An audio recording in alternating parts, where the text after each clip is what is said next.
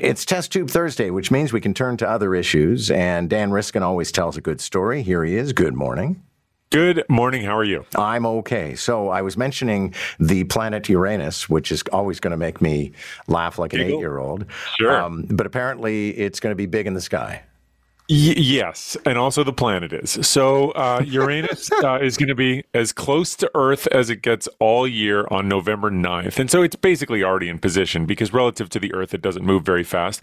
And it's apparently visible in the sky even without binoculars, but especially with binoculars. You might need to download an app to help you figure out where in the sky you should find it. It's best seen at 2 a.m., but I looked at my little app, and it comes up into the sky. Basically, it's in the sky all night. And so you don't have to wait until 2 a.m. to go out and look for it on one specific night. But if you're looking at the stars, get an app or get a star chart in a book, which is kind of like an app but made out of paper, and have a look and see if you can find it. I've never seen it. So I'm looking forward to looking at Uranus, certainly. Thank you very much. All right, let's keep moving before I have a meeting at 9:05. Growing hair follicles in a lab, could this be a cure for baldness?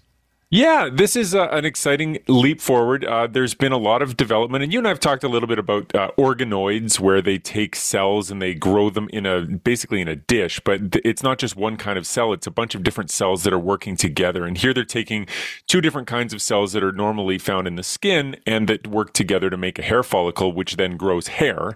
But they've got these growing in a dish together, and they've figured out the chemistry to make it work. And they've got some hairs that are growing in a dish. And this is a breakthrough because that's something that hasn't been possible before. And although it seems like, whoop-de-doo, it's just another thing that's growing in a dish.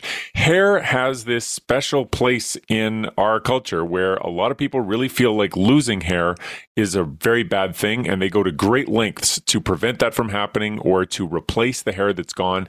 And right now, if you want to put hair back on your head after you lose some, you're taking hair from another part of your body and you're moving it up there, and it's quite an ordeal. But the idea that you could just grow the hair in a dish and then put it on your head would save a lot of pain. And so that's just one application of this. There are also other applications, like if you want to do testing on a drug that might stop hair from growing or might make hair grow stronger, or if you wanted to make a real life peanut butter solution that can make hair grow infinitely long. All those kinds of tests would be able to happen in a lab without using mice and without using people. So that's kind of a cool breakthrough, and it's pretty exciting for a lot of people.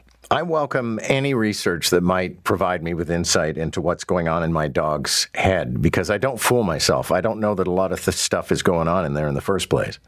Yeah, this is neat. What they took dogs and they put them into a brain scanner, the same kind of brain scanner that they normally use for people, and they played a bunch of movies for them of what you would see if you were a dog. And so they've got some of these movies online, and basically it's like the camera's held low to the ground and it's running around, and there's another dog playing with it where it runs ahead and turns around and comes back, and it just kind of looks like a home movie shot by a dog.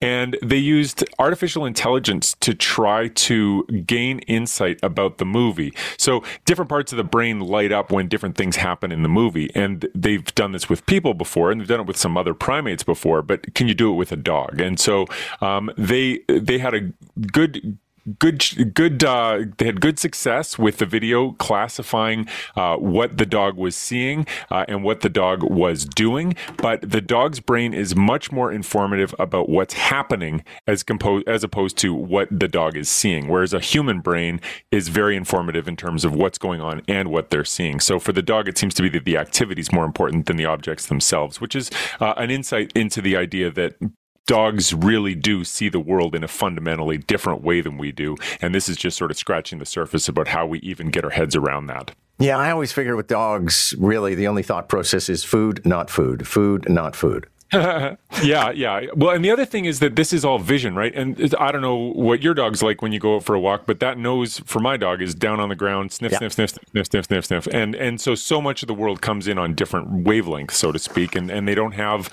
the analogous setup in a brain scanner for different smells to come in. But I think that would really help fill in the picture of what goes on in a dog's brain for sure, because this is just visual. Dan, thank you very much. Good to have you. Thank you.